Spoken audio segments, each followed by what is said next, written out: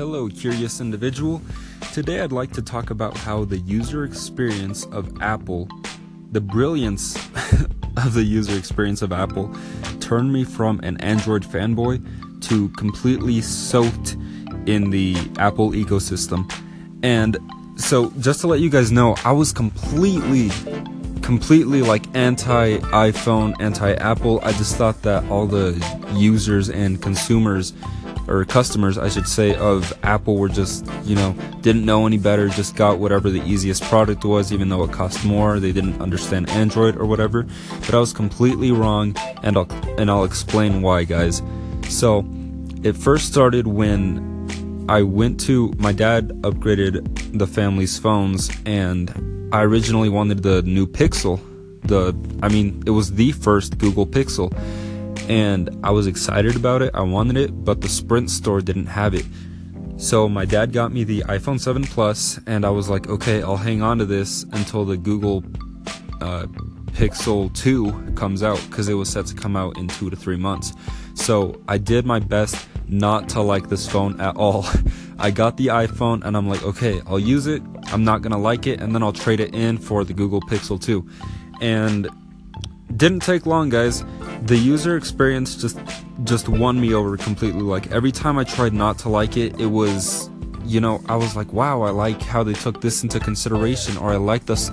One thing I really fell in love with was the subtlety of everything on the phone. I loved how they just stepped back and let the experience wow you. With Samsung phones, you have the big Samsung text up at the front of the phone, you have it on the back, you have the carrier's name on the back, you have all this text on the back. It's just a mess, guys, and I was never really a fan of it.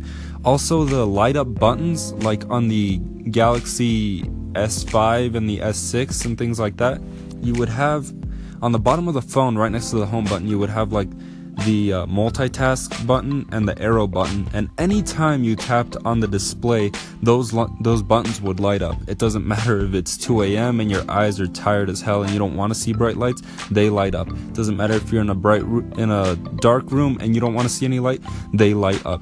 So that really bugged me about Samsung, and I know that now with the new S8 and the S9 and the Galaxy Note 8, they don't have that anymore because they hardly have any bezels, but they still have this bar at the bottom with the direction controllers, if you want multitask, or the back button or the home button, and I'm just not a fan of them, guys. They don't look that great. And it wasn't just the subtlety of the branding, it's that iPhones perform better as well. You can argue about it all you want, how, processors for Samsung are better, yada, yada, yada, but iPhone is just smoother. There's never, ever any lag. There's no latency in anything. It just runs like butter, guys. It's beautiful. That's what I love. That's what first made me fall in love with Apple. The next thing was, I'll tell you the story. It was AirDrop that made me fall in love with Apple. So here I was with a friend, and we were taking pictures of a big event. I had my DSLR with me, I had my iPhone as well, and I was doing like Instagram stories of this event with my iPhone, and I was also taking some pictures. And when it came down to getting the media all together and everything, my iPhone was close to dying, and I had no service on it whatsoever. So I'm like, and I had to get my friend the pictures. So I told him that the next day I'd email them to him, and he's like, no, that's not a problem. He takes out his MacBook, and I'm like, what are you doing?